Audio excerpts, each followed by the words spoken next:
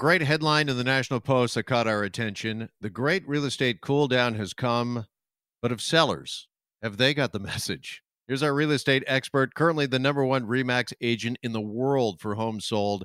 Frank Leo joins us now here on Global News Radio. Frank, my friend, how are you? Very good, Jeff. Nice to talk to you today. Nice to have you with us. First off, just where is the Canadian real estate market, Frank? Where's it sitting right now? Has it cooled since the beginning of the year? And if so, by how much? It's a great heading. Great, exciting news that it's cooled. And the facts are that it has slowed down a bit, but I think the demise of the market are greatly overrated. I think people are not looking at the big picture. All right. And what is the big picture then? The big picture is the amount of properties for sale. And so what has happened here essentially is that, we have been let out of our cage with COVID restrictions opening up, the summer being here. There's a lot of distractions that I think the public is enjoying themselves, and rightly so. I mean, we've had a rough time of it being in lockdown, and the restrictions have been very, affecting our life day to day, but not that many properties are on the market. So although there may be less buyers on the market looking right now, there's also less homes. And as soon as that changes, the problem will continue to have more buyers out there than homes available, and the demand will go up. So it is going to be short-lived for now anyways. All right. Has sellers, have their expectations, do they need to be adjusted at all, do you think, Frank? I mean, was there a bit of a window there where, yes, it seems like, every day we're hearing reports of, properties going for, I don't know, 500,000 over asking, but are sellers still in that mind frame when that kind of money and that sort of bidding's now not happening? Well, absolutely. I mean, sellers are, they've been spoiled for a little bit, actually a long time, where prices have gone up, and they continue to think that they're going to be indefinite. And so there are moments where there is a little bit of a lull or a pause, that they still want that appreciation. That's not happening currently, but that's a great time for buyers to get in there and buy a property without the pressures of having to compete with others. So it's a great time to look and find a home that you might really want without having to have do this, make a decision today right away before someone else buys it. All right. So has the script kind of flipped a bit here, Frank? Is this more of a buyer's market we're experiencing right now? I think it's an opportunity for buyers to buy in a more calm market. I don't think it's a buyer's market. As I know it's not, because if you look at the amount of inventory that's available for sale, it's about 1 month. To get to a buyer's market, we need 4 to 6 months of inventory of homes for sale to allow for buyers to have a larger selection and sellers not to be in the same position where they can have multiple buyers to choose from. Would it be fair to say that the real estate market right now here in this country, in Canada, is cooling but still hot?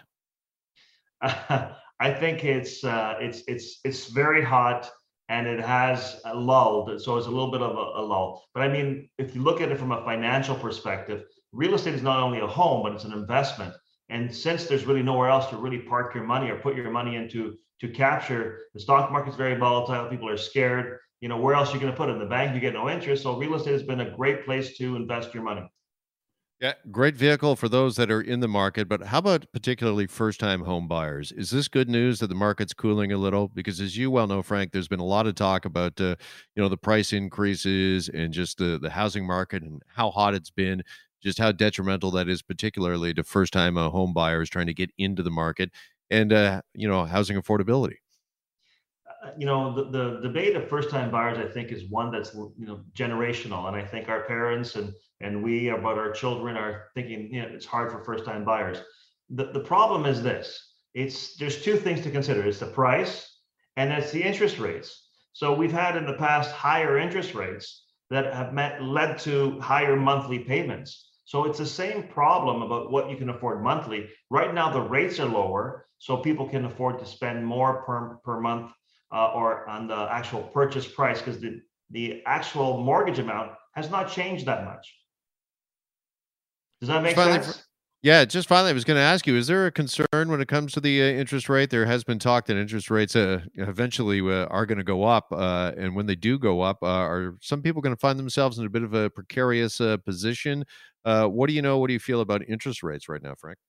Well, the government's the biggest borrower out there, so it would be very difficult for them to raise rates without having us cost the economy a lot. So the experts are saying that the rates are not predicted to go up for a while yet. That being said, they can only go up because we're at 0.25%.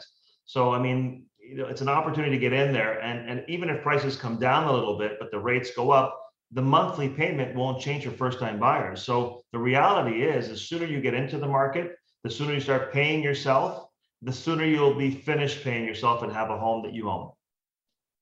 All right. Great advice as always from our real estate expert, Frank Leo. Frank, appreciate the time. Good to talk as always. Always a pleasure. Thank you. Frank Leo, currently the #1 RE/MAX agent in the world for homes sold.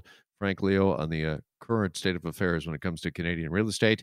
Hi, it's Shauna, and I might be a bad parent because my kids think French fries are vegetables. Hey, it's Ryan, and I might be a bad parent because I went out for wings when my wife was in the hospital after giving birth. Johnny here. I might be a bad parent because in my house, the tooth fairy gives pocket change. But we're not alone. Len emailed us and said his 6-year-old daughter's Tarzan moment going from love seat to lazy boy by curtains made him more proud than any dance recital. And Andy left his 2-year-old at the rink. All right, guys, I'm sure we're not alone. Like Andy's kid. For stories and confessions like this, make sure you check out our podcast. It's called Bad Parents, and it's available wherever you get your podcasts. I left a glove at the rink.